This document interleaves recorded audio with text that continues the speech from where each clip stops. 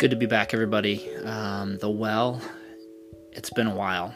I've been doing a little bit of searching, kind of figuring out where I want to take the podcast and what's next, really. So hang with me. To get back into it, I'm going to take my friends at Holstees. I did a Kickstarter a while back for reflection cards and kind of back their work to do that. And I'm happy to say that Holstee put out an incredible deck of cards. They're called the reflection cards, and basically it's a deck of cards or questions for meaningful conversations and reflection. But mostly I use them as a habit to do just this. Is like there's times where as a writer or I'm trying to come up with an idea for the podcast, and I really struggle with what to do and what to put out. And these cards really can help. Each question in this deck gets inspired by one of 12 mindful themes and is color-coded. And each theme, there's one on intention, there's one on kinship, wellness, compassion, simplicity, adventure. There's a wild card that's kind of fun to play with. Creativity, passion, resilience, integrity, gratitude, and reflection. So these themes in particular, I'm going to take one theme today, and it's intention, because I haven't really felt intentional. And I haven't felt intentional, otherwise there would probably be more podcasts out, and my blog's been suffering of late. The last couple months I haven't really put anything out, but maybe once or twice a week I've gotten a post up. So it's time to get back into it. This is something I love. It is something I enjoy doing.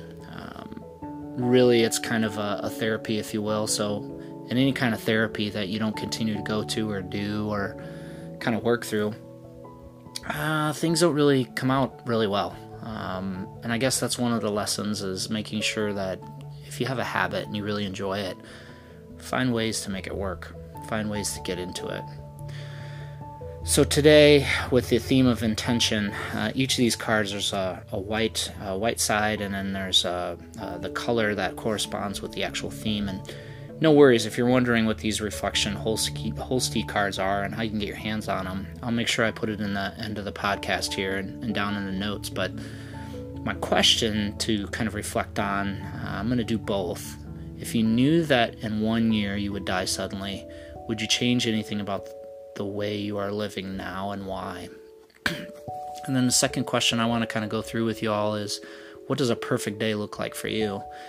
I think I'll start with that. What does a perfect day look like for you? I think it can be any number of things, but I think of the perfect day as a day where, I'm not really living by a particular schedule or a particular deadline. It's a day pretty much like today, and the last couple of days have been over the holiday weekend, of just kind of going in one thing and out the other with really no plan. Honestly, I haven't broken out the focus planner, really not looking at things to check off or mark things off. It's just kind of been whatever I felt like. I read quite a few things today and got into some books I haven't gotten into in a while. The perfect day, I guess, is one for me where I'm really not strapped for anything. Basically, I can do whatever I want, which is pretty much giving me the time to do what I'm doing today with you guys on the well. I think a perfect day is when you get to do what you enjoy, and you don't have to worry about, really tomorrow or the next day. You just, whenever you feel like it. Some of those days to me are the best days. You just get to just do whatever, and there's something invigorating about it, not waking up and getting a full, I think I got 8.5 hours of sleep last night, and just being able to chill out, make a cup of coffee the way I like to make coffee, which is kind of an art for me. I like drip coffees, I like AeroPress, pour over type coffees, and just really get to enjoy it. I got to go for a walk, with my wife, and got to enjoy the outdoors, and no particular mile. And again, there was no agenda where I had to hit a pace or anything like that. It was just kind of a walk where we were just talking and just trying to figure out things and figure out some struggles that we might have or some things that we're trying to get through. And those are the best runs, those are the best walks, and really those are the best days where there's no agenda, and you need those days. I think I've read a lot about where you just need to take a time out, you need to take a day and not have an agenda. Honestly, be bored. There's a lot of creativity that can come from boredom and being still. And I think that's what's gotten me back into this. So that's what a perfect day looks like, and that's the first question. I think the second question, if you knew that in 1 year you would die suddenly, would you change anything about the way you are living now, and why? I think that's a big, heavy question, right? And I'm not sure what a lot of you would answer, but I think there's a lot of people that probably I'd get in touch with and probably look at things a little differently in regards to how I'm spending my time and making sure I'm not wasting any time to connect with friends or spend time with my wife or spend time with family, spend time with closest family.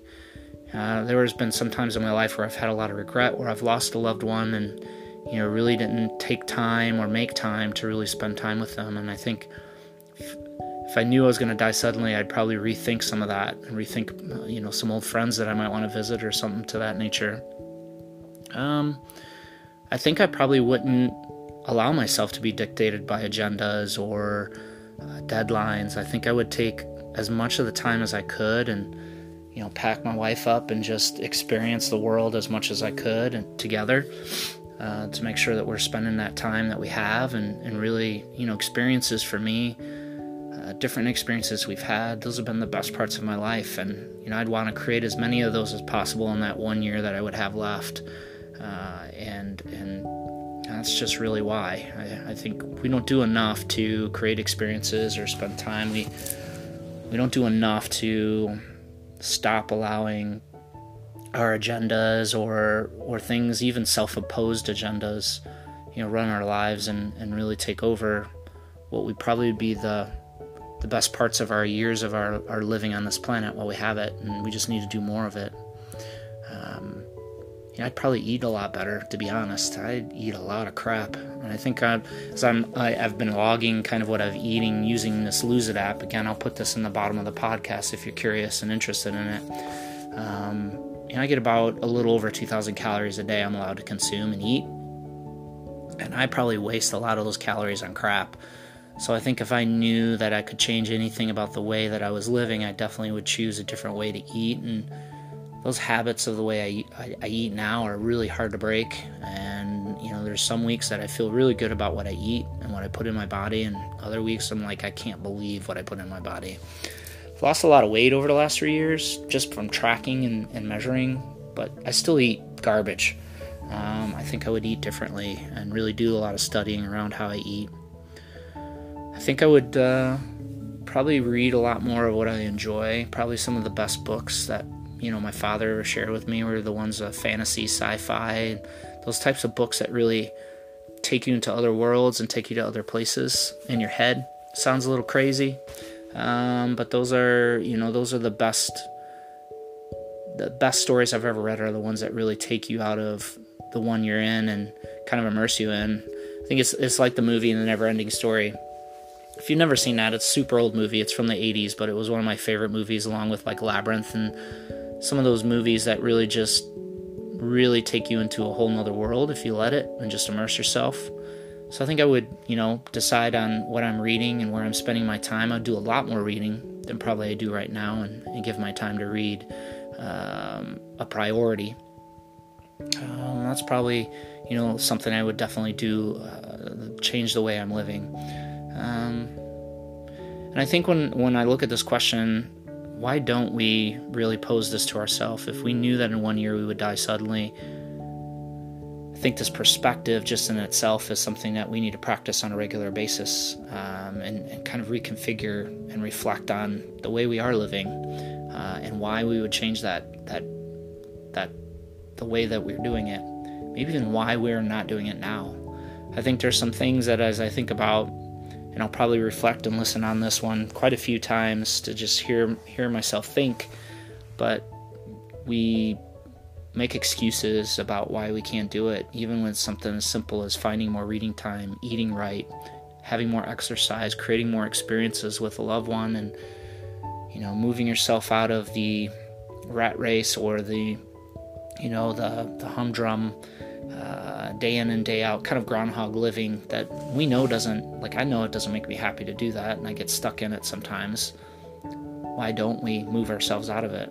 It's a really great question, really great thought. So anyway, those are the two questions that Holsti kind of takes me through, and that was actually really good. I really enjoyed that. Perhaps what a perfect day looks like for me also is, having the time to put these out for you and kind of spend time with y'all and just put some of these podcasts out and just kind of share what's on my mind. I think that in itself, I don't know who's going to listen or who's going to pick up the podcast, or who might even be changed by the podcast and maybe think something different, but that's always been my intention. It's always been my intention to hopefully share some of my learns, the goods, the bads, some of my takeaways that I get from articles or things or practices like this, that I hope in some way, some form, changes the way that you do things and makes you reflect. I always have a hope that that's happening.